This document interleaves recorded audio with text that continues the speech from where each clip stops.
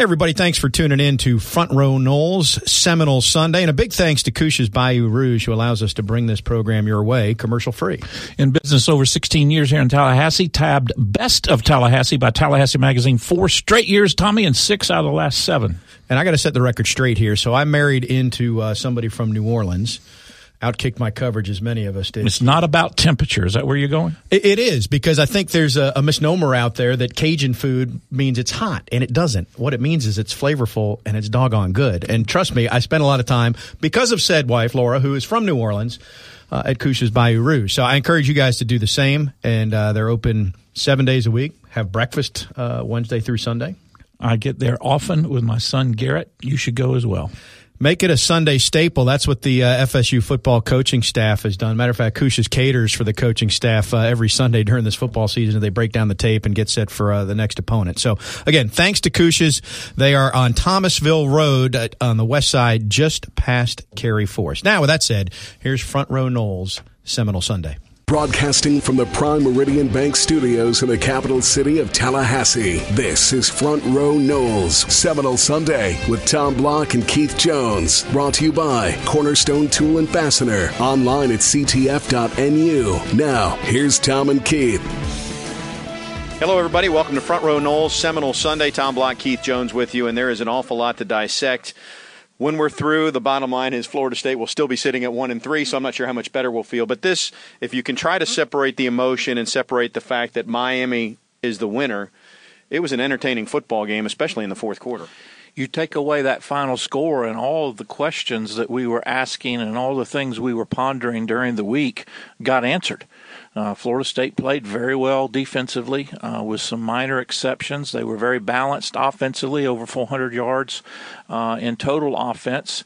The special teams, again, with the exception of the one punt return against, played very well. So if you'd have won the ball game, you'd had all your answers to your questions, and you'd have been happy with the result. Now you've got most of the answers to your questions, but you're sitting at 1-3, and that's the difficult part to get over.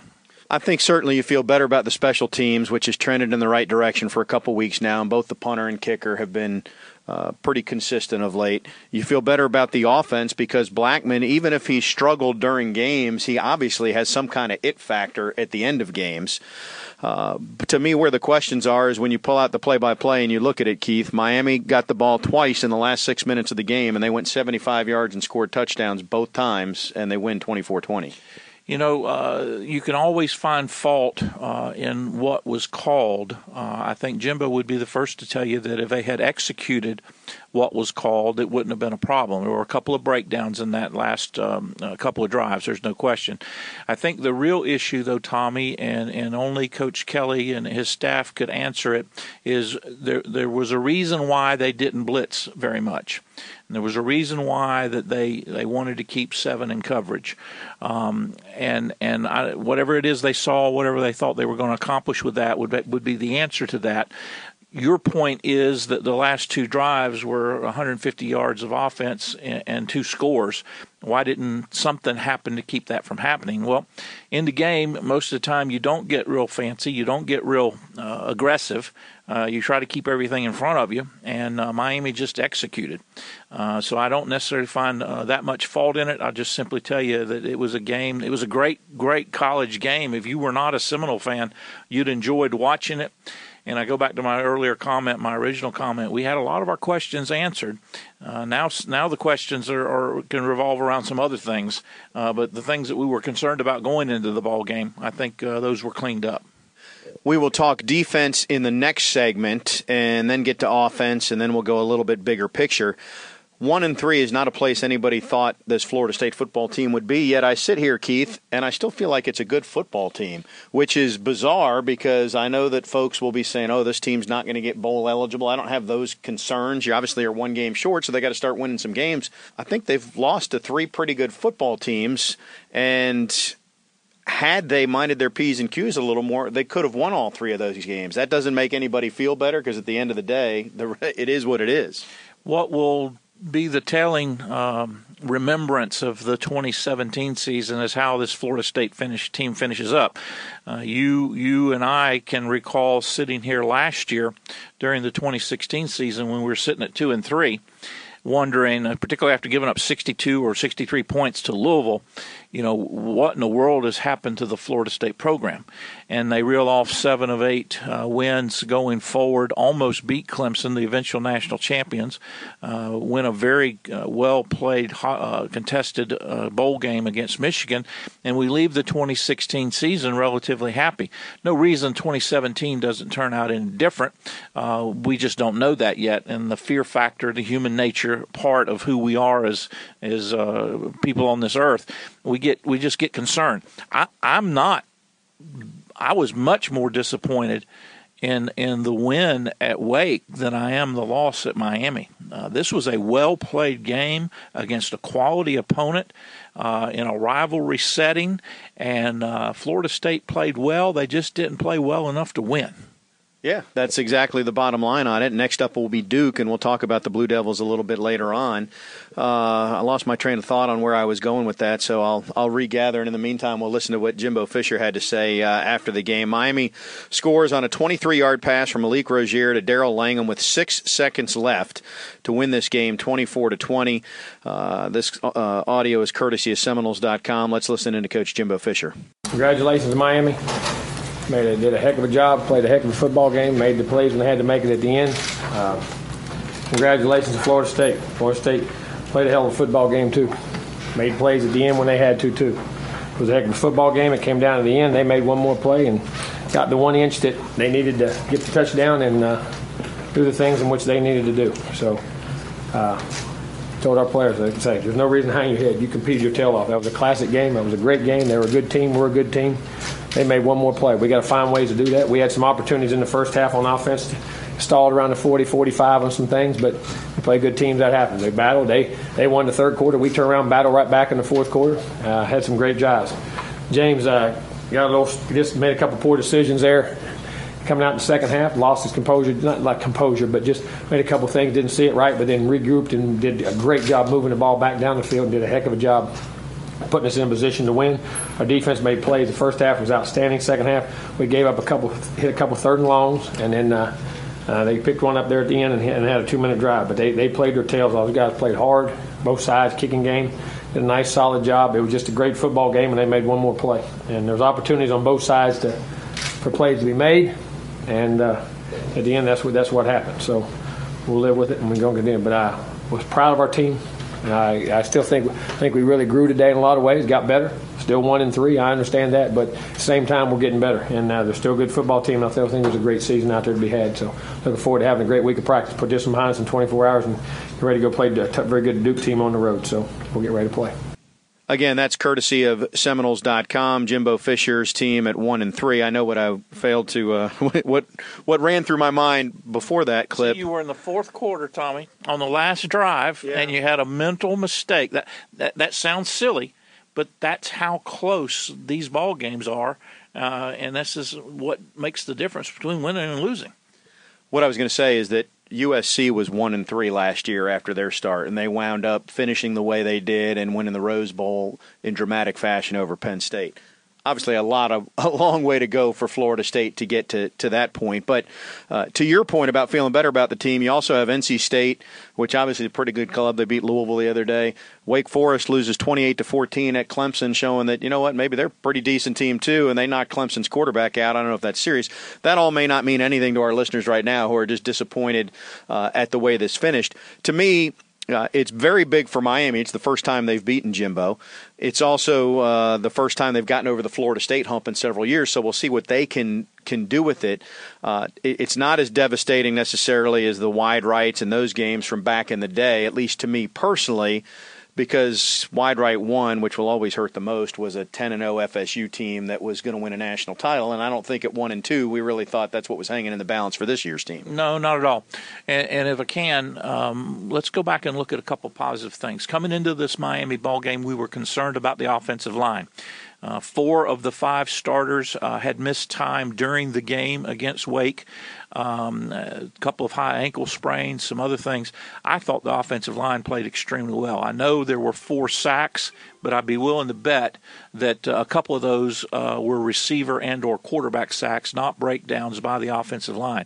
I thought the offensive line, kind of redeemed itself. Nooney Murray got a little bit of action in there. We saw Alden Tate with a very, very gamey game. That shoulder, you could just tell by the way he was hanging that left arm, was just killing him, and he came up with some dramatic catches. Blackman, the freshman, stood in tall in the pocket, delivered the ball. We got some passes to the tight end, and probably more than anything else, you got to see the two-headed monster that can be Florida State's tailback in Patrick and Akers. Cam goes over 100 yards for the first time in his career. Patrick slowed a little bit with an ankle problem, was right at 100 yards himself. I mean, there was a lot of positive things to take away from the offensive performance. You can't overlook and you can't mistake the final outcome, but there was some components of what happened Saturday night in Doak Campbell Stadium, Saturday afternoon, Saturday night, that I take as very positive. We'll get back to the offense in just a little bit. I need to remind our listeners that this program comes your way in large part due to the good folks at Couche's Bayou Rouge out on Thomasville Road, just past Cary Forest on the left-hand side. Great brunch, including Sunday brunch, if you have that in mind today or at any point. They serve breakfast from Wednesday through Sunday, but they're open 7 days a week, kid-friendly, and good food. That's our friends down at Couche's. We will turn our attention to the defensive side of the ball when we come back. We are just getting started here on Front Row Noles Seminole Sunday. Front Row Noles Seminole Sunday is presented by Hobson Chevrolet of Cairo, Georgia. Get your best deal the Hobson way. Now, back to Tom and Keith. Tom Block and Keith Jones back with you here on Front Row Noles Seminole Sunday. Miami wins 24-20 over Florida State, so the 7-game win streak is over. The Noles fail to tie the all-time series at 31 apiece, and the Canes go up 32-30 in what has been a terrific rivalry. And, if you just step back, and it's hard to remove the emotion, KJ, the games have been excellent games with tons of fourth-quarter drama. You made that point already. If you're a college football fan with nothing attached, this was an entertaining game. Let's talk about the Florida State defense, though. First, in the first half, Miami could not get its running game on track. Mark Walton, who came in averaging 9 yards a carry, and I know he had a bad ankle to some degree. He averaged 2.1 yards per carry. Miami didn't even cross midfield in the first half. 56 yards of total offense is what Florida State's defense held Miami to in that first half. It was 3-0 at the half. I had a little bit of mixed emotions. I felt like there was a couple of opportunities when Florida State could have put some points on the board, more than the 3, the one Aguayo field goal. But I was extremely impressed with what the defense have done. You saw Miami make some changes. They went to Berrios more in the third and the fourth quarter, the slot receiver, and they found a little bit of an Achilles heel in Florida State's defense. They took advantage of that. But in the first half, it was lights out for that Florida State defensive unit, and they played extremely well. So Miami makes that adjustment. Florida State, what did they fail to do? Because if you look at it in the second half, Miami, you mentioned 56 yards in the first half. They wound up with 337 yards of total offense. So they obviously had about 275 in the second half, and 150 of those came on the last 2 drives of the ballgame. Well, they went a lot of man coverage. We talked in the first segment that they didn't put a lot of pressure. We didn't see a lot of blitzing. But you did see a lot of what we used in the old day call 5 under. They would have man coverage up on the receivers and then have safeties over the top. And what they did with Berrios, the slot receiver, is he never got deep enough for the safety to get involved. He ran some hide routes, some crossing routes. He'd only get 6 or 8 yards down the field, and you'd have someone on him most of the time in pretty tight coverage. In fact, the touchdown pass that he caught was very nice coverage. It was just a very, very well-thrown ball, and they took advantage of that matchup. Tommy, when you can get that slot receiver that's quick, and he can make cuts and isn't afraid to catch the ball over the middle, and you've got a quarterback that can put the ball on him, like Rozier was able to do, you got to give Miami credit for out-executing in that situation, and hats off to them for doing it. So how do you defend it? Because Kyle Myers was in good position, but all you need is a step. The eighth thing you do is you start bringing pressure.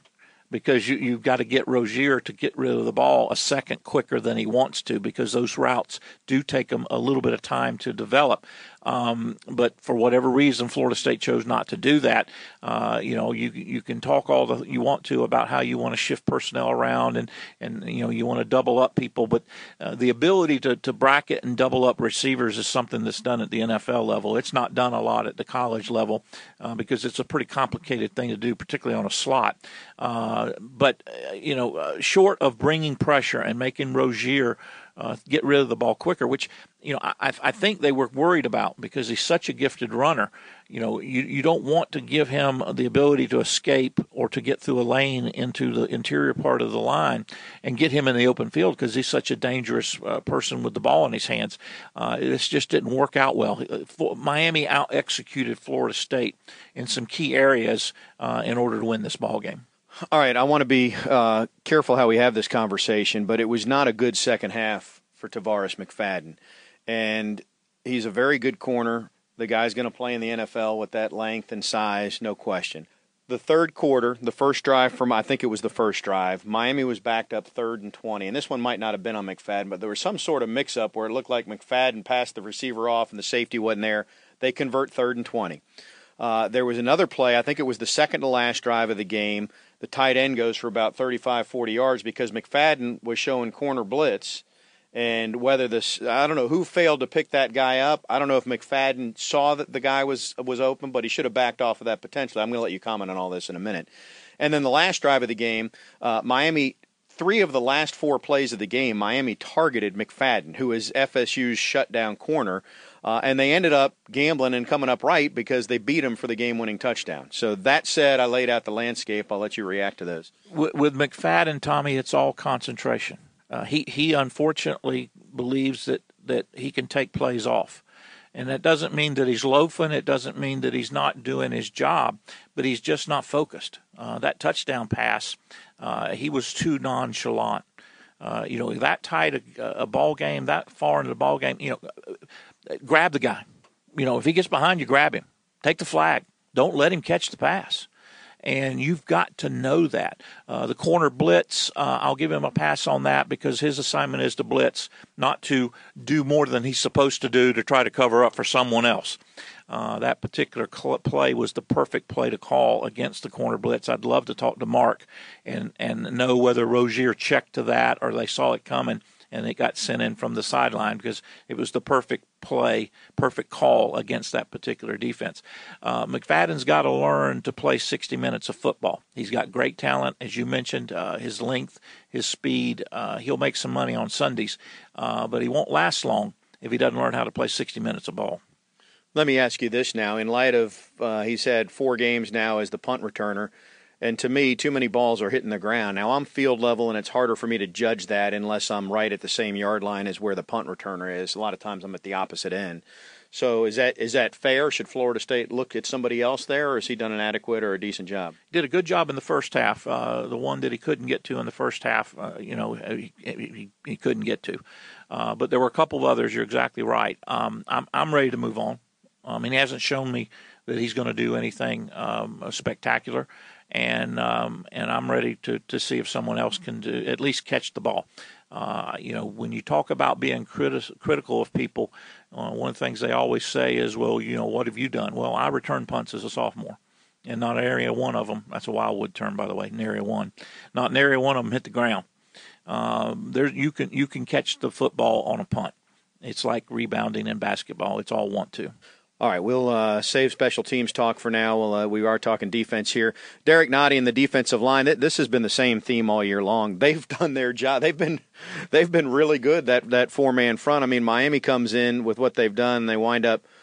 What did they finish with in terms of rushing? 83 yards rushing. And so this game an anomaly based on series history. Normally the team that rushes for more yards wins, and FSU ran for 203 yards in this game. But let's go back. This is Derek Nottie after the game, courtesy of Seminoles.com. In the fourth quarter, motion-wise, it's kind of going up and down, up and down.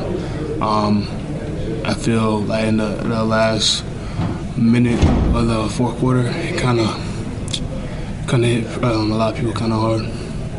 As far as making sure that things stay positive in the locker room, how do you make sure everyone kind of bounces back from tough ones like this one? With things like this, honestly, you just gotta make corrections from certain mistakes, little slip-ups and things here and there. You just gotta take this and learn from it and keep it moving. What kind of adjustments did Miami make in the second half? I only paid attention to the O-line. From what I've seen, they kind of did the same, around the same type of schemes, but a little bit of mix of different type of passes, runs, things like that.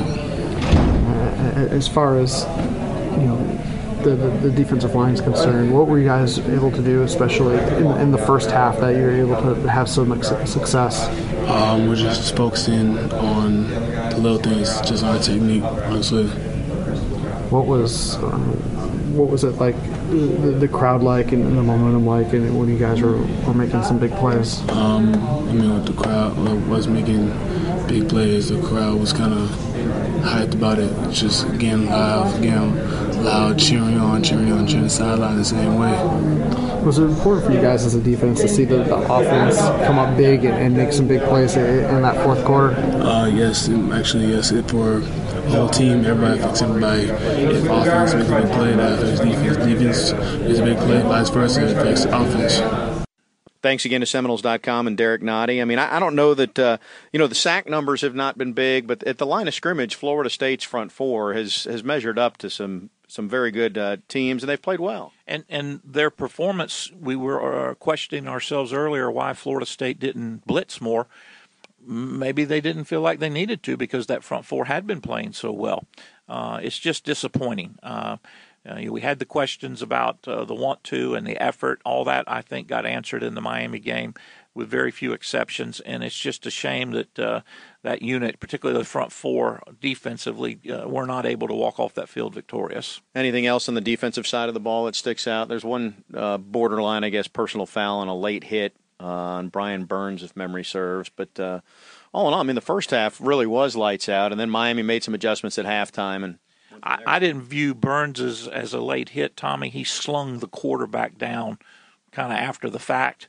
So that's a correctable error or something that you can make sure Brian understands we don't do anymore. And we should give some kudos to Stanford Samuels, the third, who has the one turnover recorded by the Florida State defense, a guy who grew up in South Florida. I saw Stanford Samuels the second on the sideline, obviously a proud moment for Dad, who had a very memorable play of his own when he hit Roscoe Parrish in this series years ago. Another game, unfortunately, that Florida State lost, so I don't know if that's the connection. I don't like that one. But Stanford, we haven't talked a lot about him this year. He's a talented player. Well, and he played a lot. Coach Kelly used him a lot, particularly in that second half, and he did come up with that big play, his first career pick, so hats off to him. Florida State falls to 1-3. Miami wins it at the end, 24-20. We'll come back and talk about the Florida State offense, which was balanced and went over 400 yards yesterday against the Canes. Stay with us. Broadcasting from the Prime Meridian Bank Studios in the capital city of Tallahassee, this is Front Row Knowles, Seminole Sunday with Tom Block and Keith Jones. Brought to you by Cornerstone Tool and Fastener. Online at ctf.nu. Now, here's Tom and Keith. The Florida State offense yesterday, Keith, finishes with 203 yards rushing, 203 yards passing. I think you'd classify that as a balanced offense. Last time I checked, the math works out that way. They controlled the clock, almost 35 minutes of possession. I thought they played very well, particularly in the second half when they had to answer Miami's scores to come back and get the lead, though it was short-lived. They did a great job of rushing the football. That's what I was most impressed with. I think Jimbo and the staff have learned that when Patrick's in there, line up in the eye and kind of run straight ahead. When Cam's in there, because of his quickness, a little bit of his elusiveness, you can work him side to side and do some creative things with him. They both had a couple of pretty nice runs, 30, 40 yards apiece. I thought the offense played well, and I don't know that going into the ball game you thought that 20 points would win it. Maybe you needed a little more than that, but I give high praise to the offense. I thought they performed well. Here's where I'm going to go back and reflect on a conversation, something I told you. I don't think I said it on air, Keith, but before the game I said, this game is going to reminds me of the 0-2 game. Was this you I had the conversation with? Well, I told somebody, I don't know who it was, that I thought Florida State was going to run the ball well, sort of the thunder and lightning attack with Greg Jones and Nick Maddox, which was the 0-2 game. And they did. Both those two ran it. And unfortunately, the other part of that is FSU lost the 0-2 game at the end on a missed kick by Xavier Bethia. This one wasn't a kick, but a similar script in the way it finished. But we'll talk about James Blackman in a minute. I will just say this. Maybe if it's Francois, but if there's a quarterback who's a little more developed, this is not a knock on Blackman. He's in his third game. I think Cam Akers would have taken a couple to the house by now, and Patrick would have had more. In other words, if you had to respect the passing game a little bit more, I think those numbers would be even better. Cam Akers is coming, 20 carries for 121 yards, and Jacques Patrick is a nice 1-2 punch they have, regardless of who you classify as one.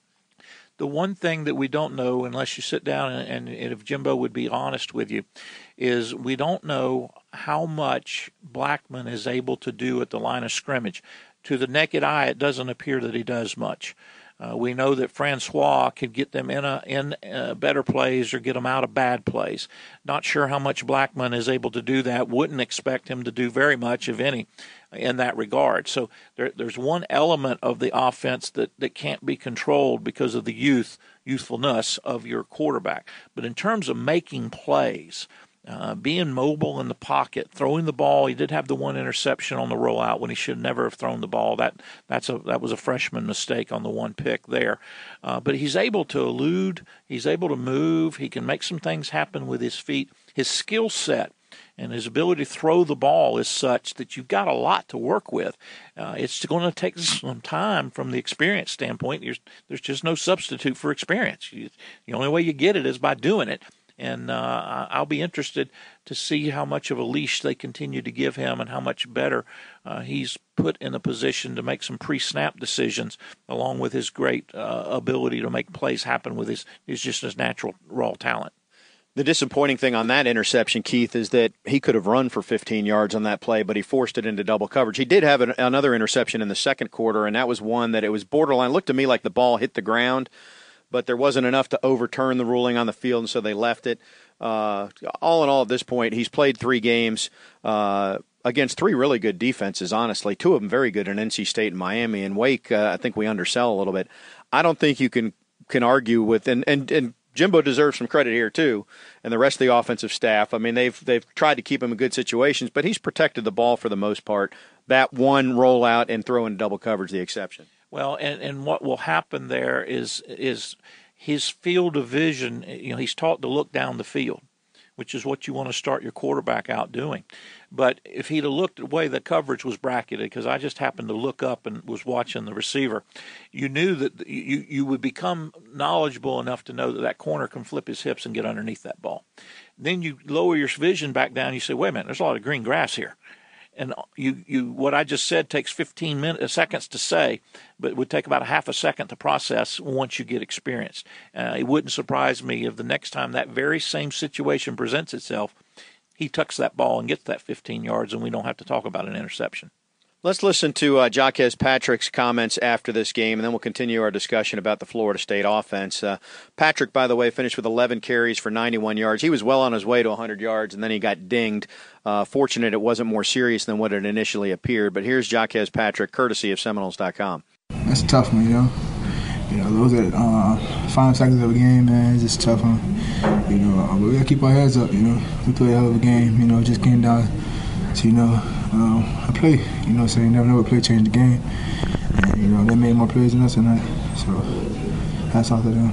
How important was it to see the offense kind of continue to bounce back and make plays in the fourth quarter and coming back a couple of times? It's just a testament to how we practice. We always practice hard. We have adversity in practice. You have adversity in game. We never lost our confidence, and that was the biggest thing. We knew we could score. We was moving the ball all game. A lot of guys made plays. So we was never our confidence never shook. When they scored and we had to score again. So that was the biggest thing, confidence in that. You and Cam, are you guys starting to get kind of comfortable as a duo and being able to share carries and know when one of you needs to come out, go in? Yeah, it was Cal helped me a lot today. I had a little leg injury, but he stepped up big. I'm really proud of him. Told him I love him, man. Because he really helped me out today. we had a big game. O-line opened the hole, so both of us. So it was a great thing to see him be able to do what he did today too. What can you say about Auden and the way that he just continues to come in and make plays? I mean, the dude's obviously in a lot of pain. Yeah, that's what it is. He's a playmaker. You know what I'm saying? We came forward to make plays. No matter the circumstance. The circumstance is gonna change. Are you?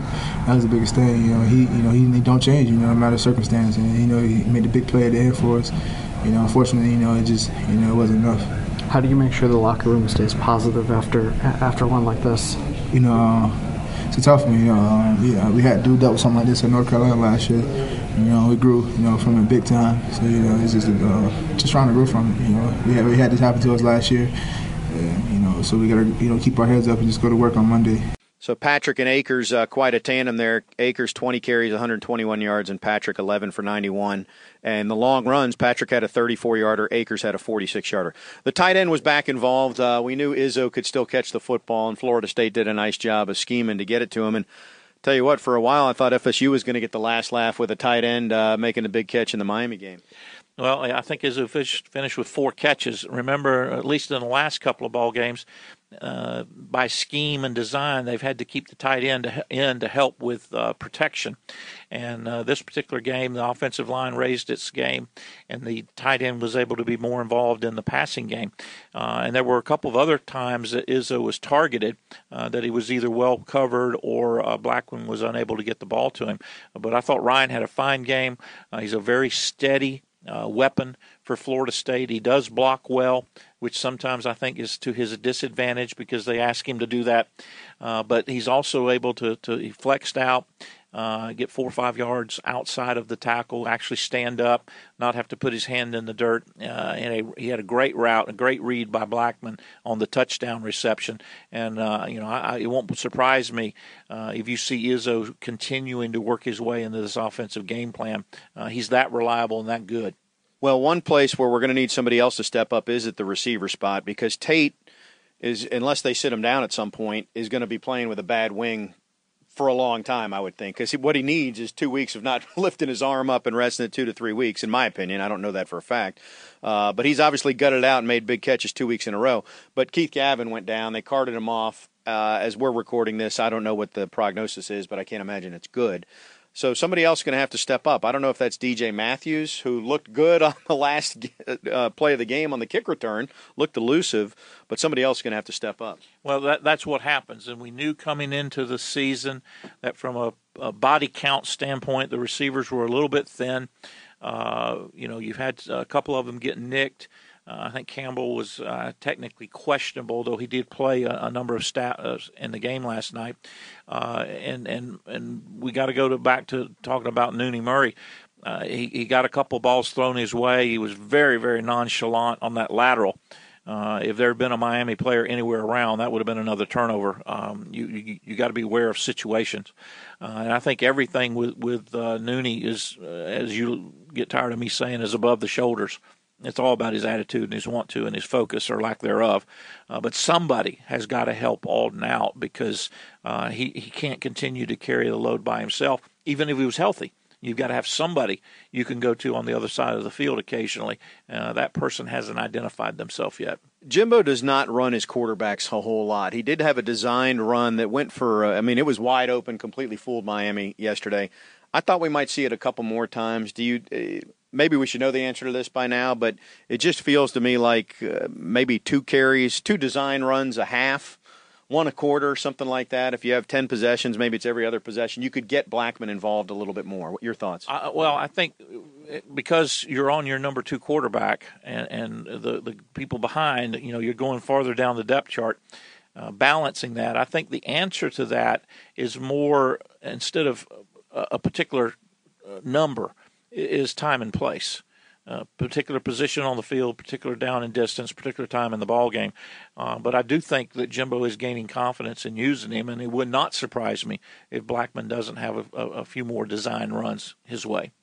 Florida State with 406 total yards of offense to 337 for Miami, but Miami wins it 24-20. We'll come back and have some big picture thoughts right after this on Front Row Noles Seminole Sunday. Front Row Knowles. Seminole Sunday is presented by Hobson Chevrolet of Cairo, Georgia. Get your best deal the Hobson way. Now, back to Tom and Keith. Back on Front Row Knowles. Thanks again to the good folks at Couches for their support of the program. As I've mentioned, you need to head down and pay them a visit. The Block family is out there quite frequently, I would say about once a week, generally, because we live pretty close to the location out on Thomasville Road. My son Garrett and I ate there Friday. So there you go. So what we're saying is that you might have a brush with minor no, we're not really even saying it would be a celebrity sighting. But you might run into Keith and I if you go to Couches. Food is good. It is kid-friendly. I get asked that question, so remember that. And they're coming soon to Collegetown as well. All right, we got to go big picture here. I want to say this real quick, because, and I said it on the radio broadcast yesterday, Keith. I think this is a microcosm in 2 plays, maybe 3 of the entire season. But it was third and whatever it was in the third quarter, and Florida State calls a screen pass or a swing pass to Jaquez Patrick, that he's not going to take it to the house, but he's going to get a first down if he catches it. So he drops it. It's a ball he should have caught. I'm sure Blackman could have thrown a better pass. Either way, it's details. It's a little thing. Then Miami's defender took 4 to 5 steps after the incompletion, runs into Patrick, hits him. One official throws the flag, the other doesn't. Now, the reason they picked up the flag is because Patrick didn't fall over, which does not change the fact that the play ended and Miami's defender took 4 to 5 steps and lowered his shoulder into Patrick. So it should have been a penalty. The point I'm saying is that Florida State's not had a great year with the officials this year. Not that that changed the game, but that's just kind of the way it went. Okay, so that happens. Then it's time for Florida State to punt. Somehow, with all that going on, Florida State only has 10 guys on the field. So with about 6 seconds left on the play clock, they run somebody out there who lines up maybe 1 or 2 spots down from the center. And you need the guy. You don't want to block 11 with 10. But the point being, by the time that ball is snapped to Logan, there's literally 1 second on the play clock. So what does that do? That gives Miami, they know the ball's going to be snapped. So they're off a little bit more quickly.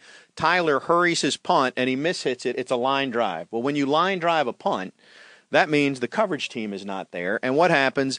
Berrios gets his biggest return, flips the field completely, and Miami scores points. So that sequence right there, Keith, to me, that's this season in a nutshell, and it played out in about 2 to 3 plays. And it's the other part that, you know, I won't say the typical fan, but I'll say the one that wants to go negative first or quickest against Florida State doesn't want to hear about, but it's the reality. That's how much parity there is in the college game now. You're not going to have the 47-0 scores like you've had in the past, where your team is so much superior to the other team. It just doesn't happen.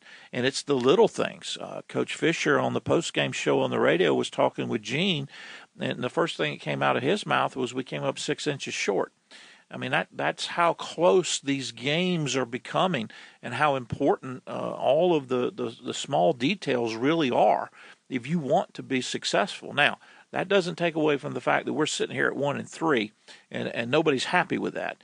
But the reality is, as we began this show, and as you and I were talking before we even began to sit down for the show, this loss, to me, feels better than the win at Wake Forest, because you got some things answered. You got some questions, taken care of. As Coach Fisher likes to talk about, got to get some things cleaned up. Well, they cleaned them up. They look pretty good. And it comes down to 6 seconds and an extremely talented ball club in Miami and a very hard-fought 60 minutes of football. It comes down to 6 seconds. That's the difference between winning and losing in the college game these days.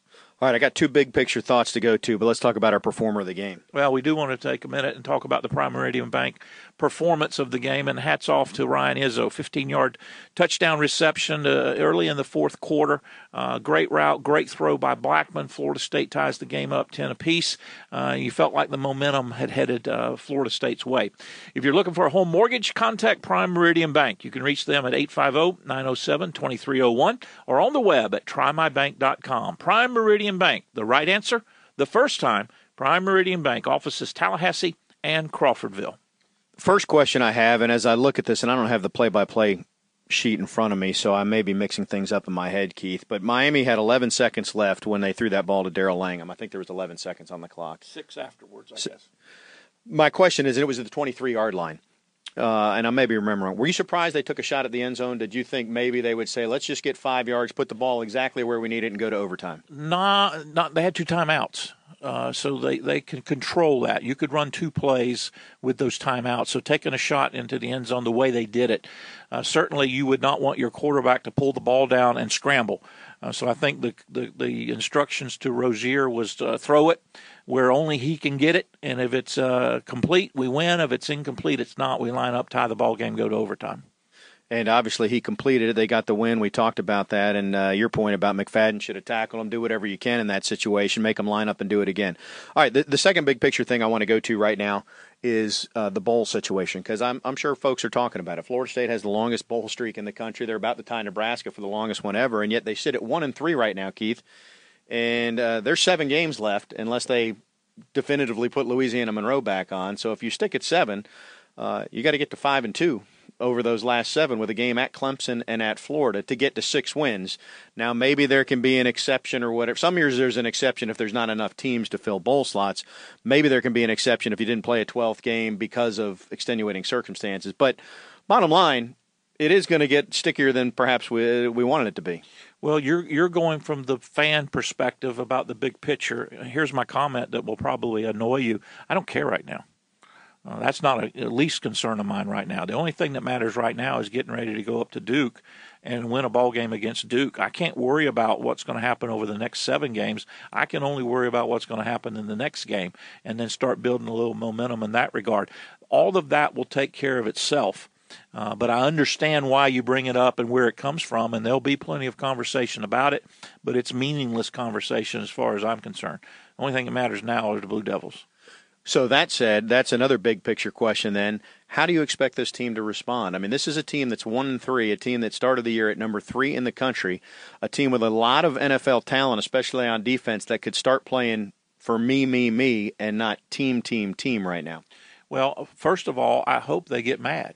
I hope they're angry. I hope they're upset, not to the degree of being out of control.